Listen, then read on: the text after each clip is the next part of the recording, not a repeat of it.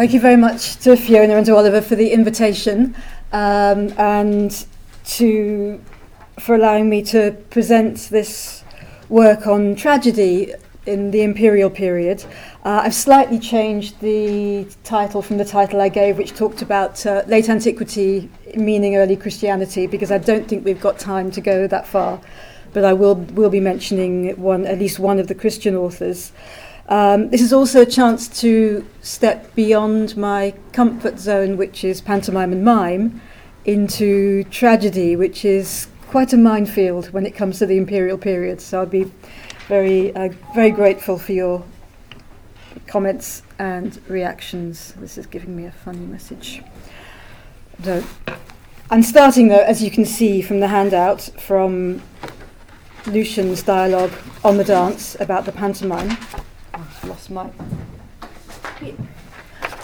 When he comments on the grace of the pantomime dancer's entirely gestural performance, Lykinos, the main speaker in Lucian's dialogue on the dance, draws a striking and disconcerting portrait of the tragic actors of his day.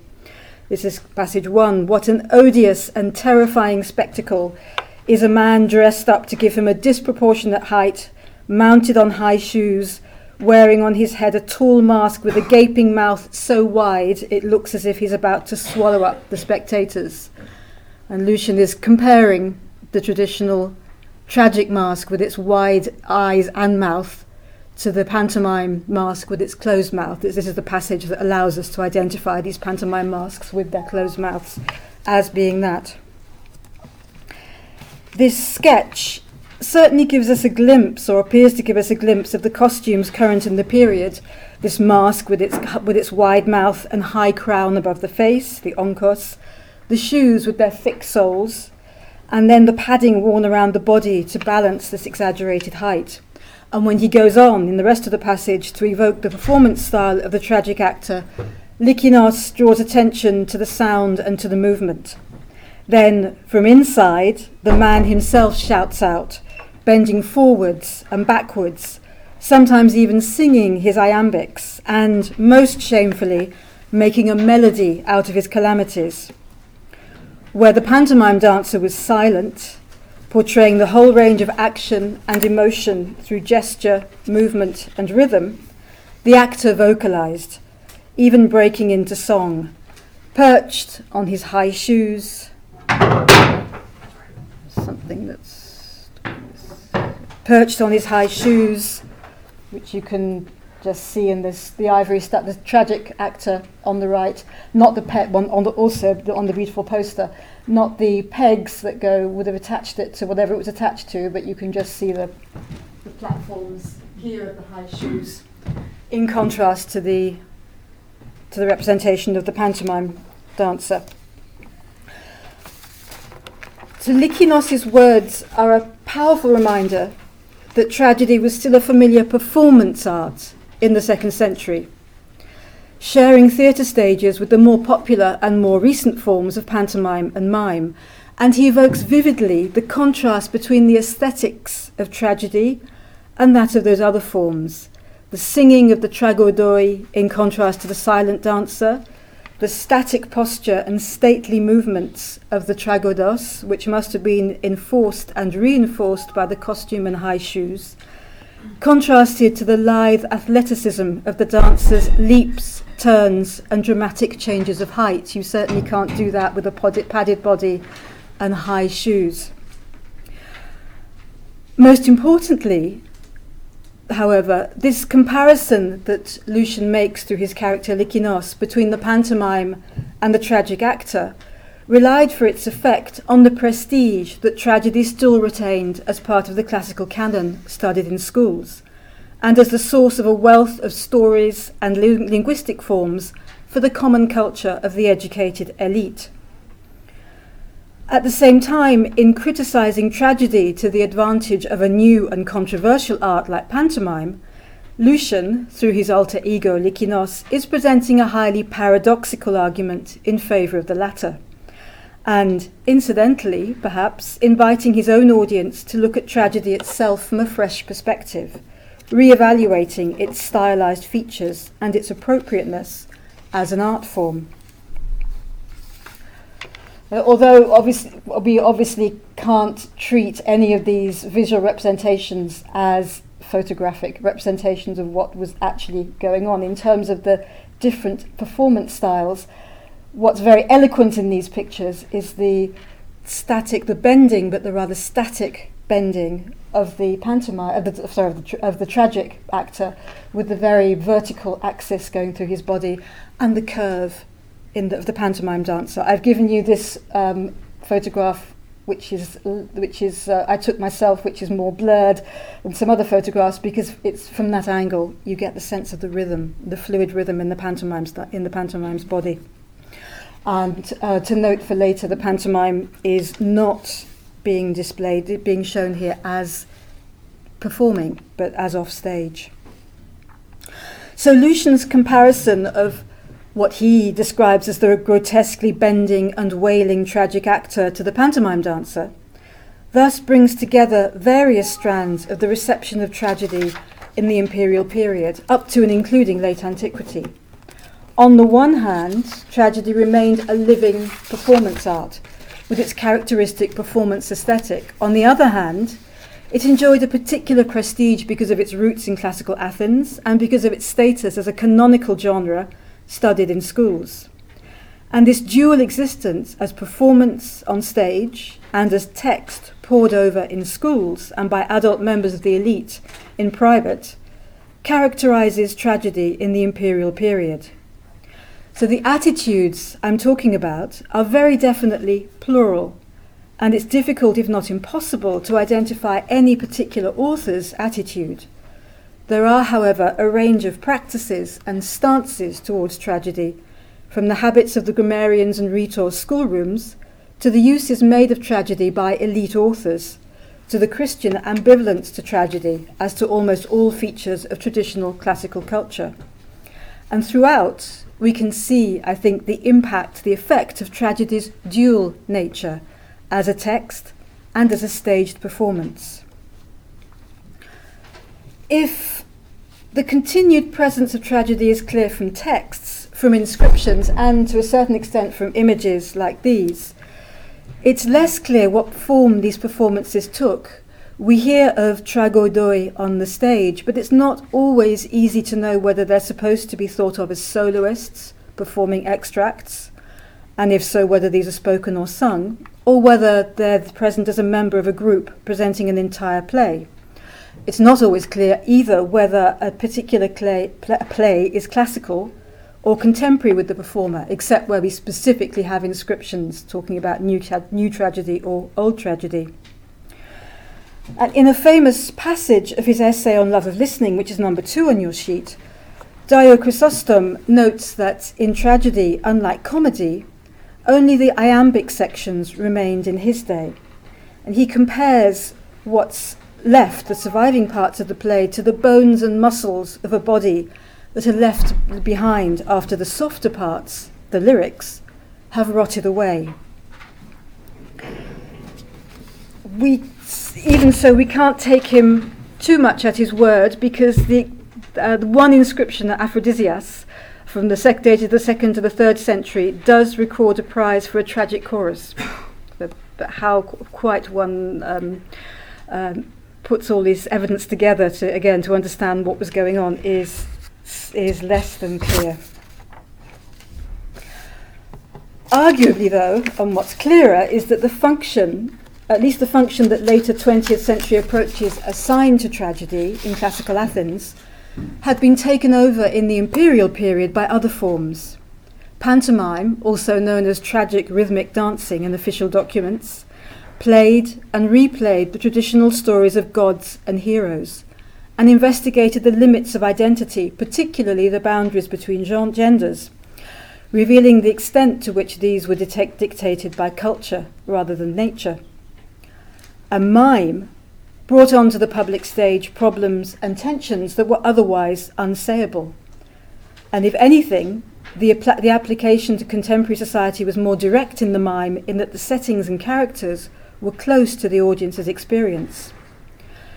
For the elite audiences, declamation also played and replayed in essentially agonistic settings conflicts between families, within families, between family and city, and between competing conceptions of duty.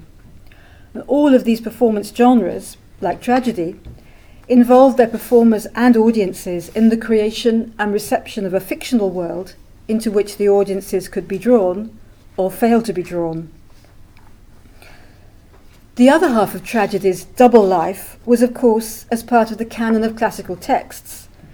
And here the reception and the concomitant attitudes are multifaceted.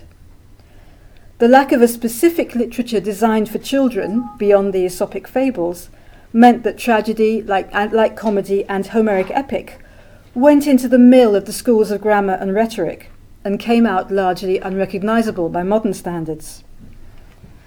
On the other hand, we have examples of the use of the text of tragedians by writers who had gone through this education in their adult later on they use it in their adult works aimed at adult audiences.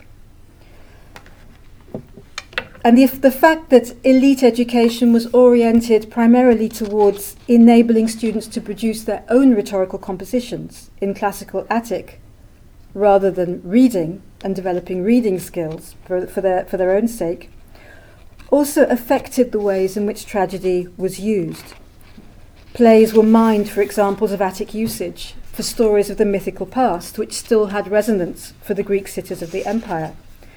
They were also read as sources of moral exemplar, giving rise to a different kind of dismemberment from that described by Dio as happening on stage. Two passages from Dio Chrysostom's own writings are characteristic of different strands of the reception of tragic texts in the imperial period. In one treatise, and that's passage 3 on your handout, Dio wrote about the different Philoctetes plays by the three major tragedians that he was still able to read in their entirety, claiming that he enjoyed the spectacle. Theas. And a similar understanding that the transmitted texts were just one element of what had been a multisensual performance art emerges on occasion from the ancient scholia on the plays as they make attempts to reconstruct the staging. In other pieces, though, Dio uses tragedy as a source of useful sayings to be extracted and adapted to their new context. This is the function of tragedy as he describes it himself in his 18th oration or letter, which is, it's not on the handout, it's his address to a man involved in public life who'd missed out on an education and has asked for a reading list.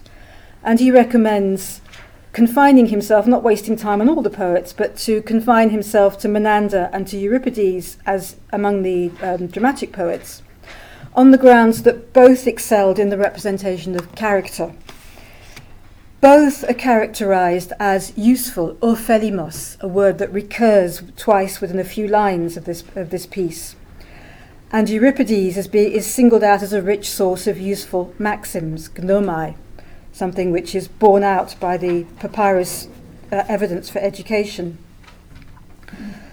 These two passages from the same author therefore reveal radically different stances towards the text of the tragedians.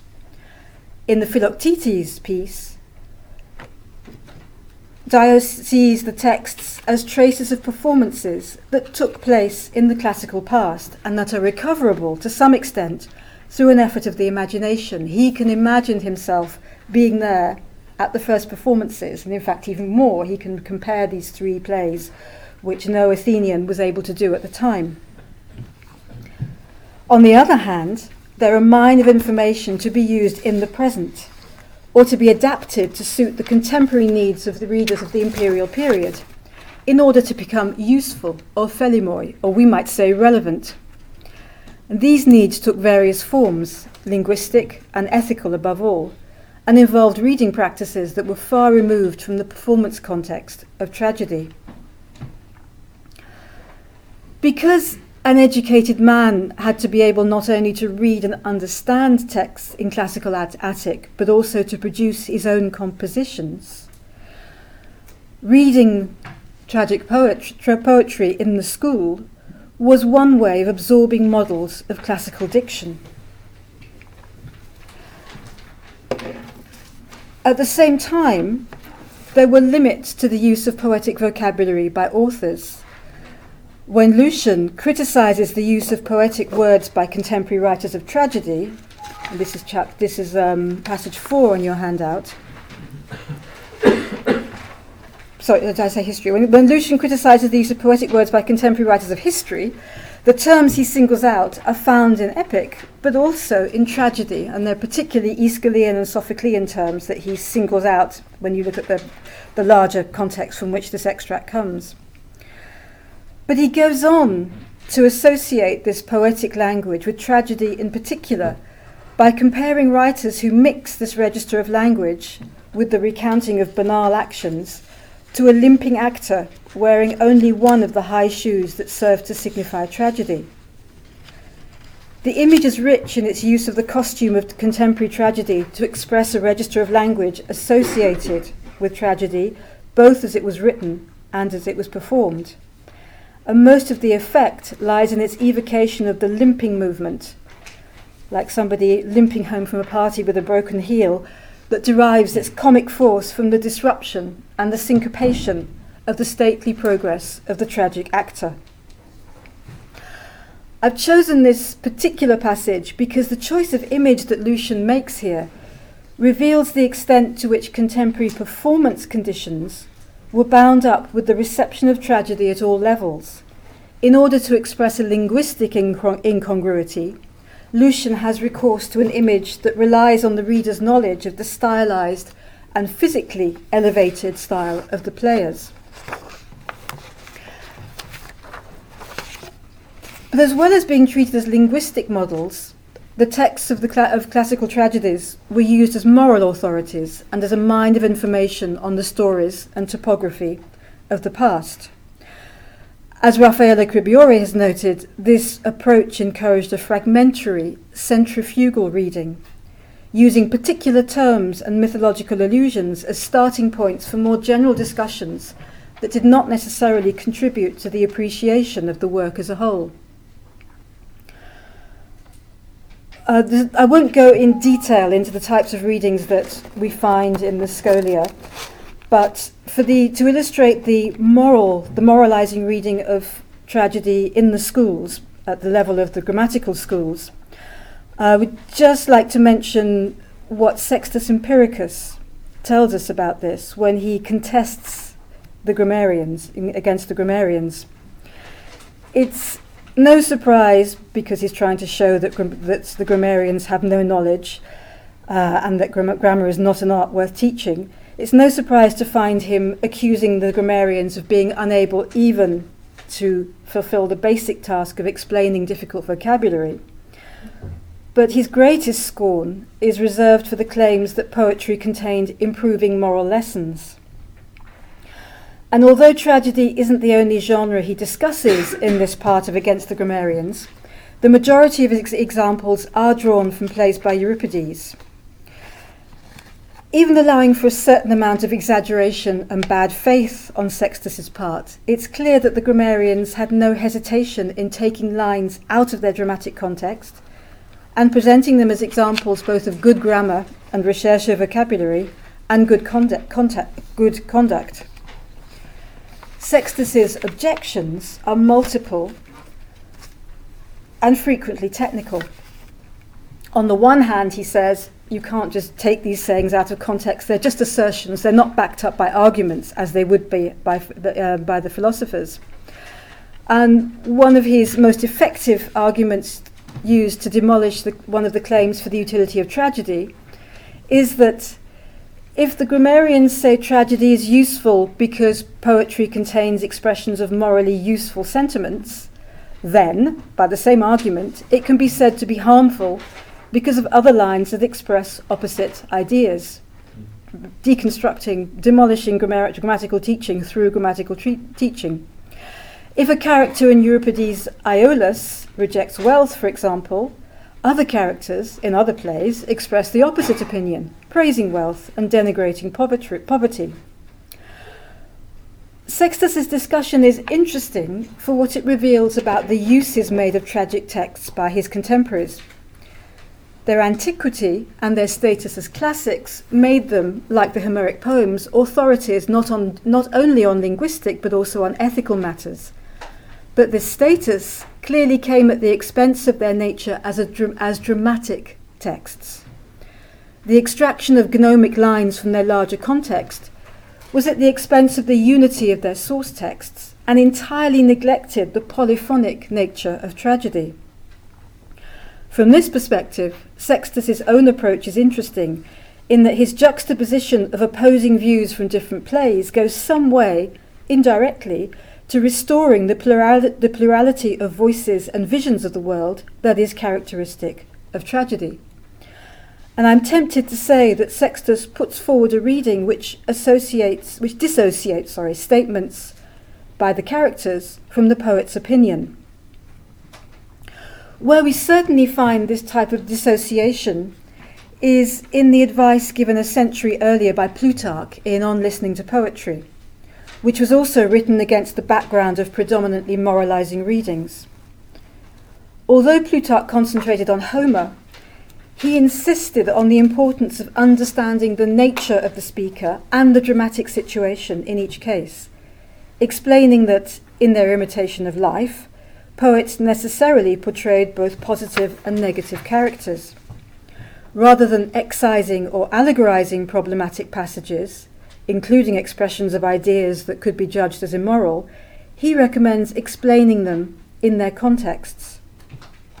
A technique which works better on epic, where he can find hints that the narrator is warning us about certain statements, like Agamemnon's treatment of crises. Tragedy, however, lacks this narrator's voice.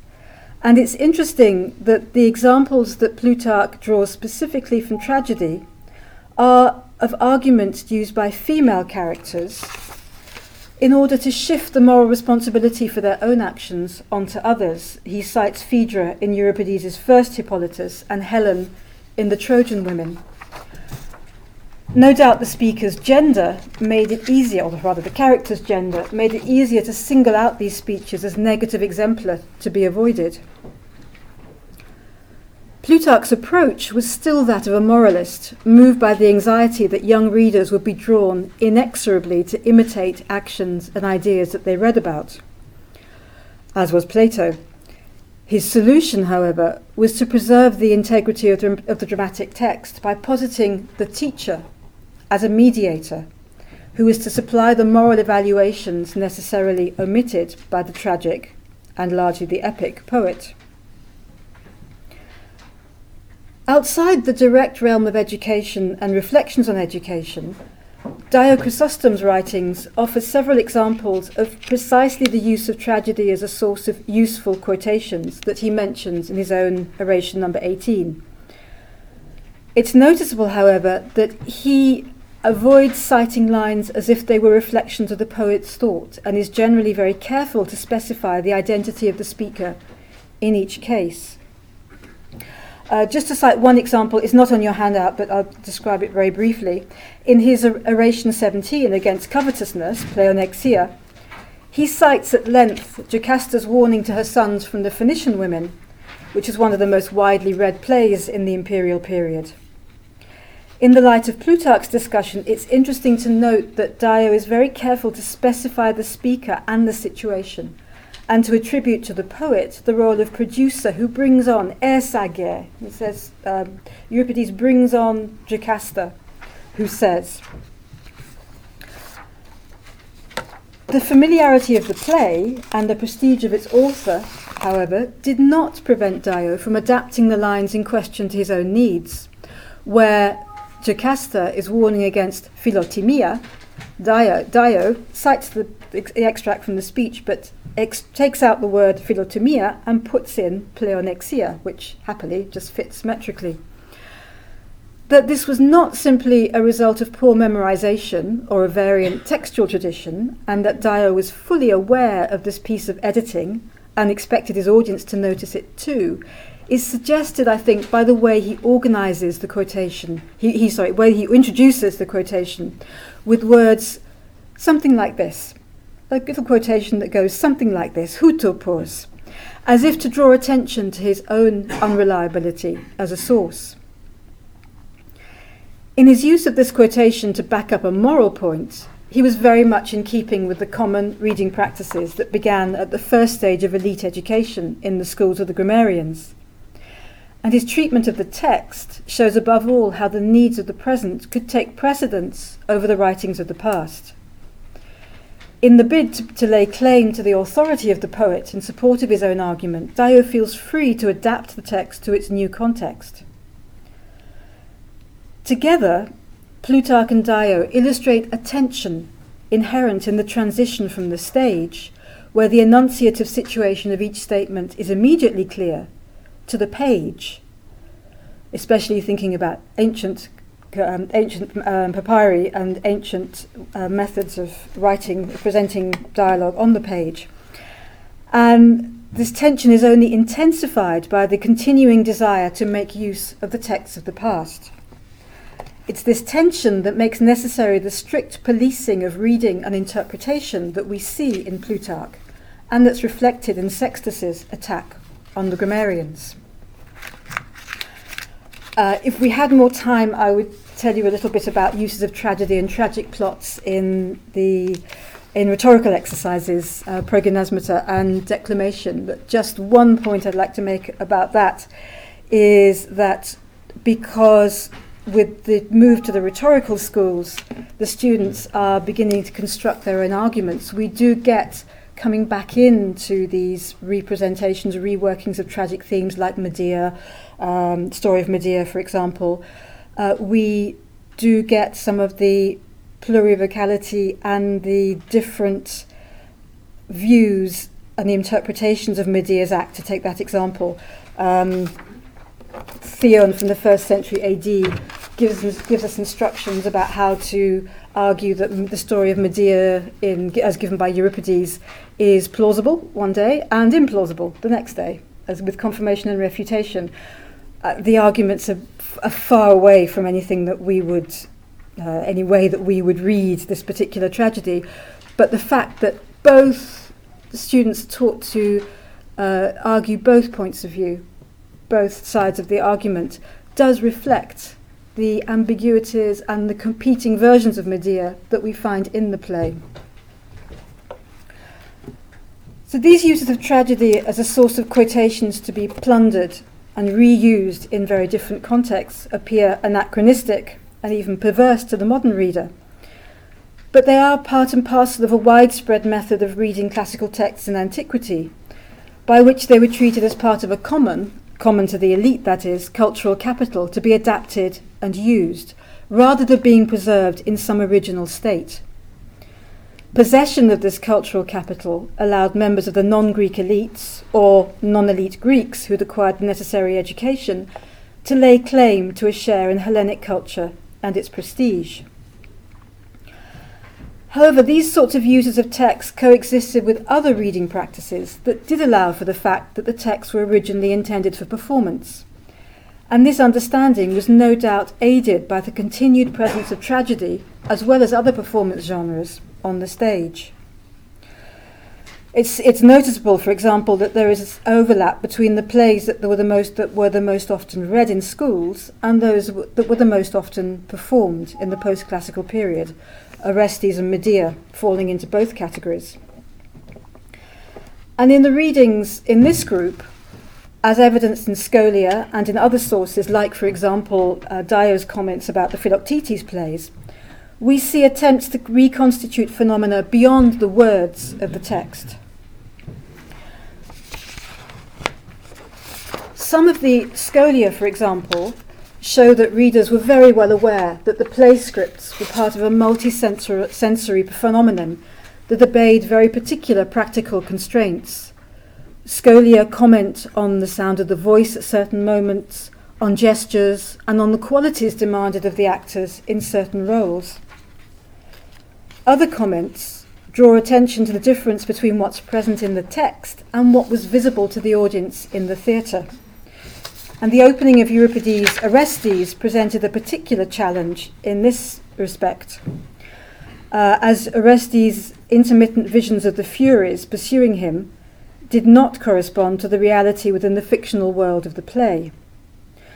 You have an extract from Orestes' speech as part of number 5, as cited by Longinus, with his comment on it, followed by the scholia to that same passage at number 6.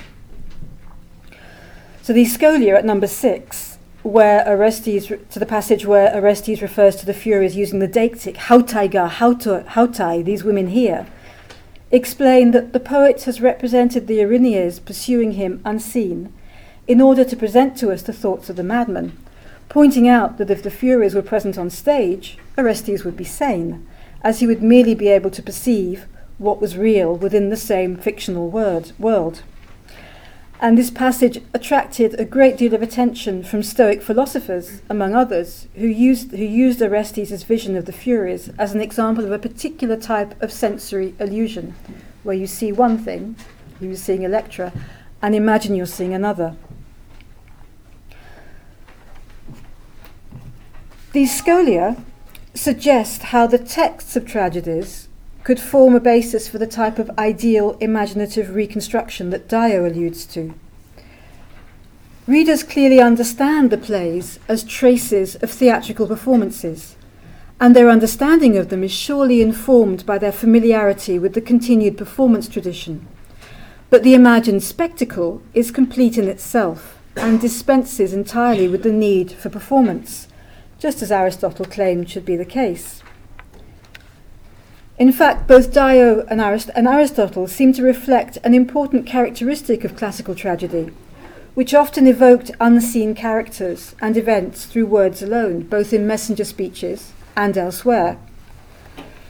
I would suggest that such readings or internal performances thus generalize this characteristic and apply it to the play as a whole. These imagined internal performances are also, as James Porter has noted, talking about Aristophanes' frogs, an example of the classical fantasy of contact with the past. When Dio claims that the spectacle of the 3 Philoctetes plays that he enjoyed was superior to anything that could have been seen in ancient Athens, he is placing himself imaginatively on an equal footing with a classical Athenian audience, able to judge between the performances. And he also simultaneously displays the ability to control the past that his knowledge and chronological distance from it confer on him. A slightly different form of this imaginative engagement is to be found in the treatise on the Sublime attributed to Longinus, who is imperial whether one dates him to the 1st century or the 3rd century CE. Longinus discusses tragic examples in his chapter on Fantasia, which he defines as the capacity to imagine and transmit the resulting mental image to an audience through enargeia.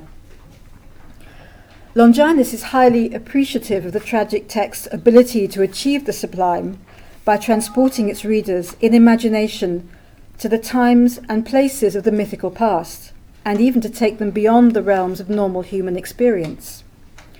One particularly striking passage is number 7 on your handout, taken from the messenger speech of Euripides' lost play Phaethon, where a witness to the catastrophe recounts the growing panic of Helios as he sees his son lose control of the chariot in its fatal flight. Drive that way, ekese, ela. Longinus, as is often the case in ancient criticism, Longinus simply quotes the passage and then tells you what it makes him feel. But this response is particularly interesting as he claims that this text gives access to the experience of the poet himself. Wouldn't you say, he asks, that the soul of the writer has mounted the chariot and, sharing in the horse's danger, has taken flight along with them? For otherwise, if it had not been carried along running beside such deeds, it would never have imagined such things.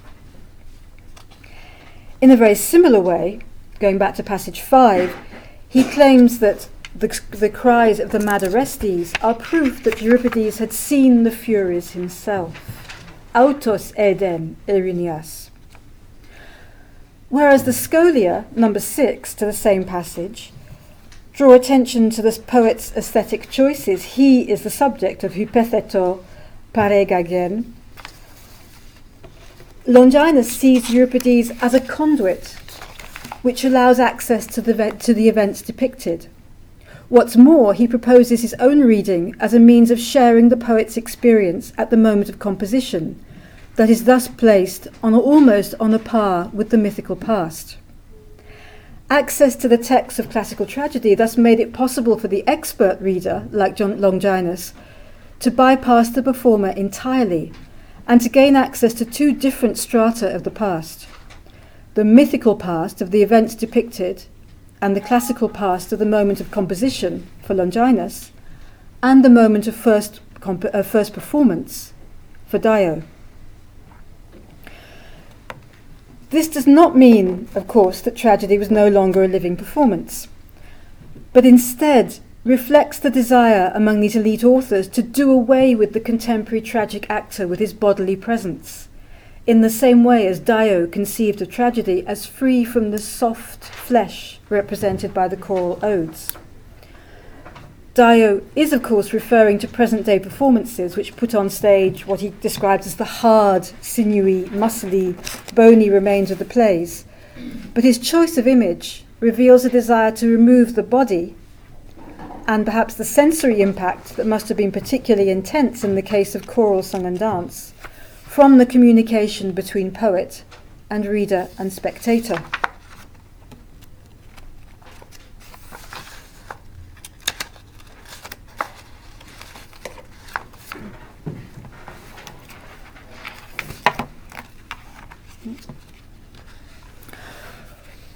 Most often, where the actor is thrown back into the mix in these texts, it's as an element which, rather than facilitating the contact between audience and poet, perturbs it.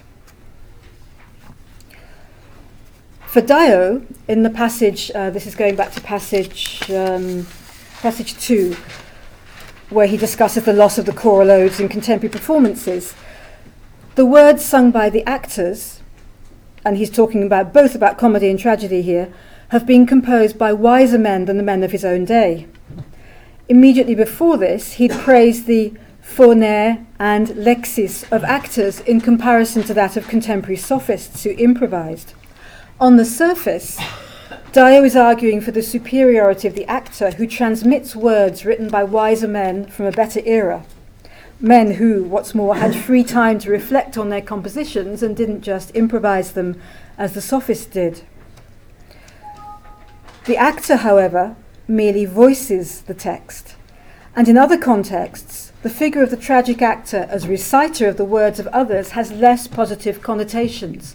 Just one example is in our very first passage from Lucian's On the Dance, which ends up by talking about how the tragic actor is only responsible for voicing the words which were composed by poets writing a long time previously.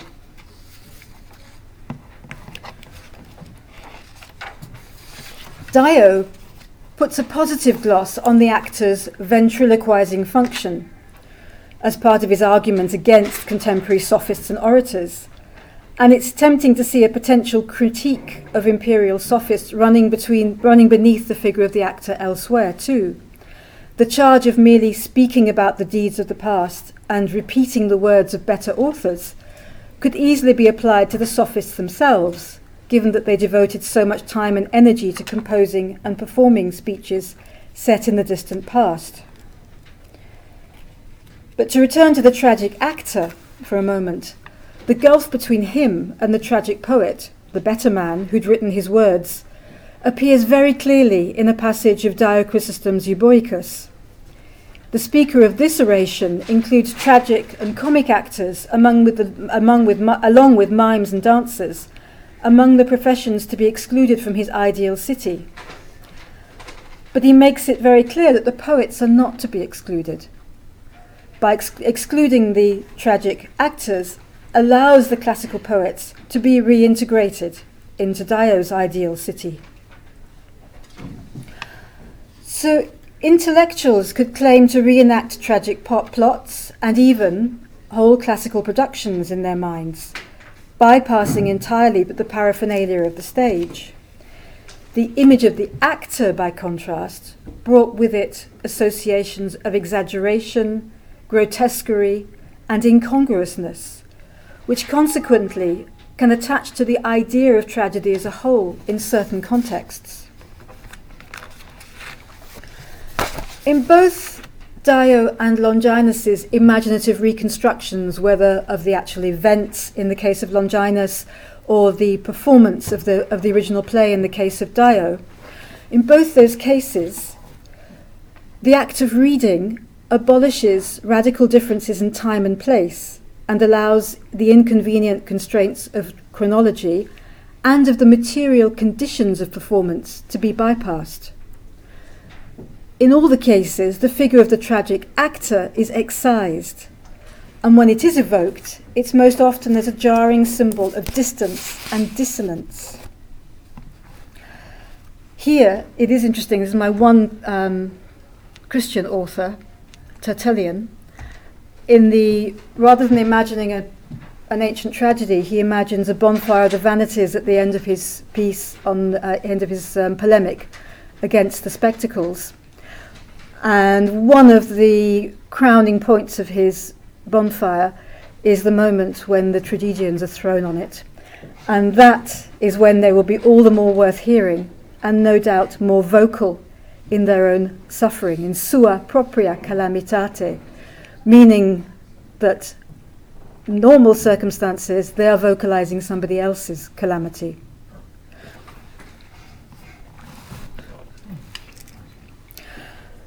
The use of the tragic actor in particular to illustrate the idea of the unbridgeable gap between external appearance, the role played, and the true nature of the player is ubiquitous in imperial literature.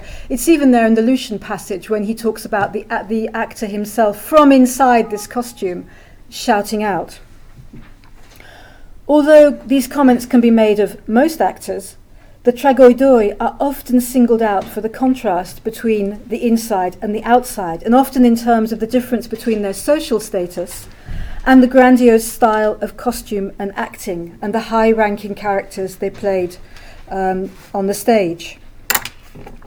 As Lucian himself says in his Apologia, actors who on the stage are Agamemnon, Creon or Heracles become mere hired tragic performers, hypomistoi tragoduntes, subject to public humiliation once they remove their masks. And just after the passage, which is number 1 on your sheet, I should have carried on and given you this bit, but I'm afraid I didn't. It's immediately afterwards. Lucian notes a further incongruity between the singing of the tragoidoi of his age and certain of the characters they played. He describes the use of song to depict characters like Heracles as a form of solecism. It's all right to speak as Heracles, but to sing in these mellifluous tones is a performance solecism. Again, this is part of the praise of pantomime that is Lucian's aim in this work. But it is very interesting and revealing to compare the emphasis on the lack of identity between the tragic actor and his role, whatever the cause, with the widespread view that the pantomime dancer became merged with his role, becoming, or almost becoming, feminine when he took on feminine roles, for example.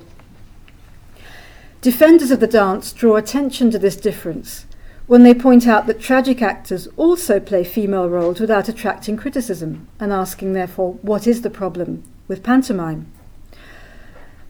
The problem, I think, must be attributable at least in part to the force of the dancer's bodily mimesis, which created the impression that he was the character whose actions he did not just portray or speak, but which he executed through the bodily mimesis of the dance.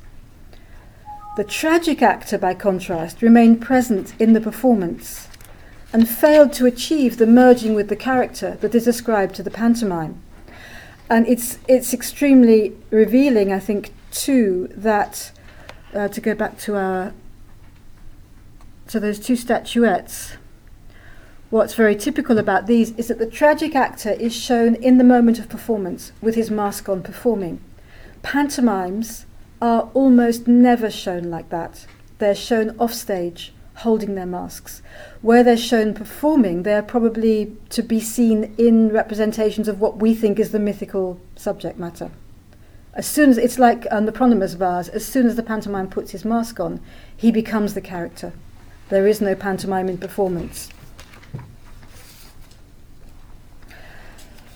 So the pantomime's body entirely replaces the text, while that of the tragic actor seems to serve as a conduit that remains essentially strange to the text and its words.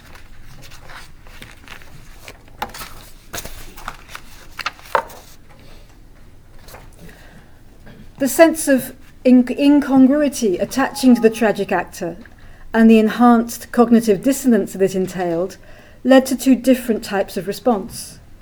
One is to be seen in the expressions of fear surrounding tragic actors that emerge in famous anecdotes, including one in Philostratus' Life of Apollonius of Tyana, it's 5-9, talking about an actor who caused panic among the inhabitants of Hippola when he opened his mouth. They were fine. They were slightly scared as when he went on stage in his high shoes and his impressive costume, but they fled in terror when he opened his mouth, as if they were being shouted at by a demon, hypodaimonos. The point of the anecdote is ostensibly to show how uncultivated these particular barbarians were. But the feeling of terror at the spectacle of the gaping mask is also present in Lucian's image of the mask's open mouth in passage 1, the open mouth capable of swallowing up the spectators. The juxtaposition of Philostratus' terrifying tragoidos with Lucian's ironic portrait of the grotesque tragic actor as a foil to the dancer brings out their common traits, a sense of the incongruity that can lead either to anxiety or to laughter.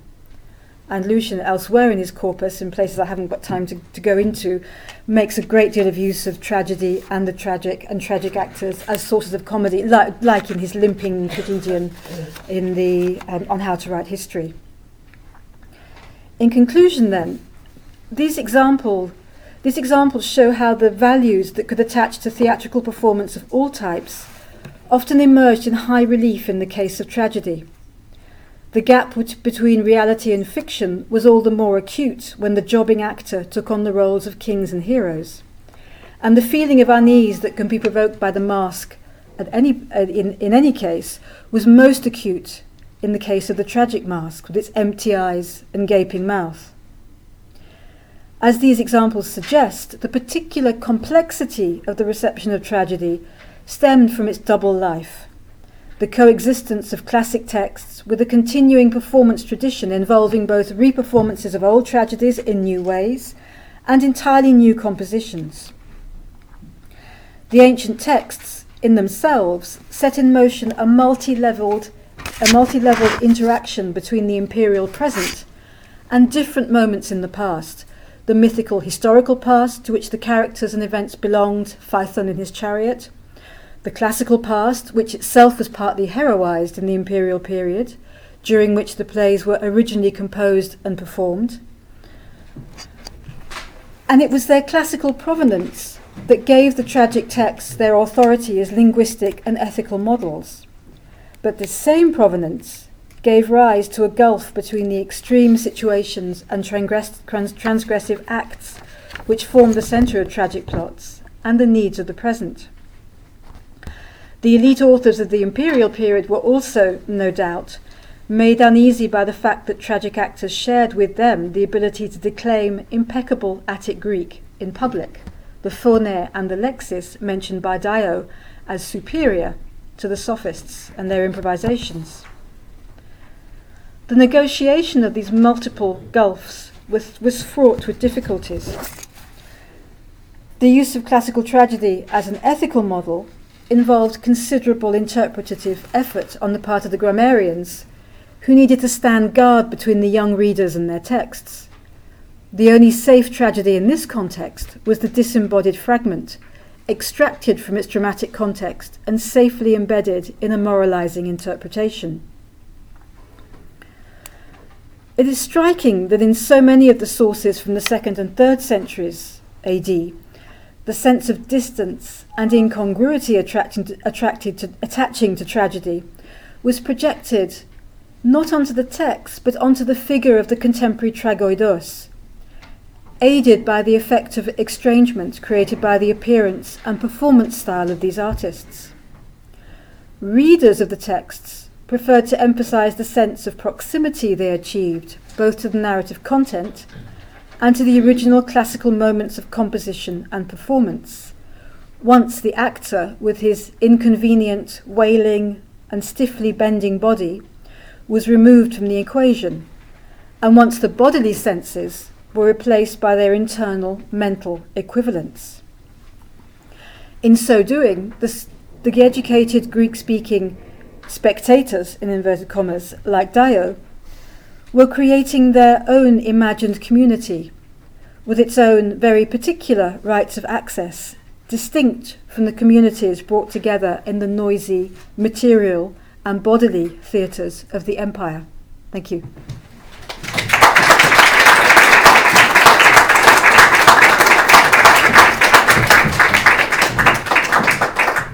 Thank you very much.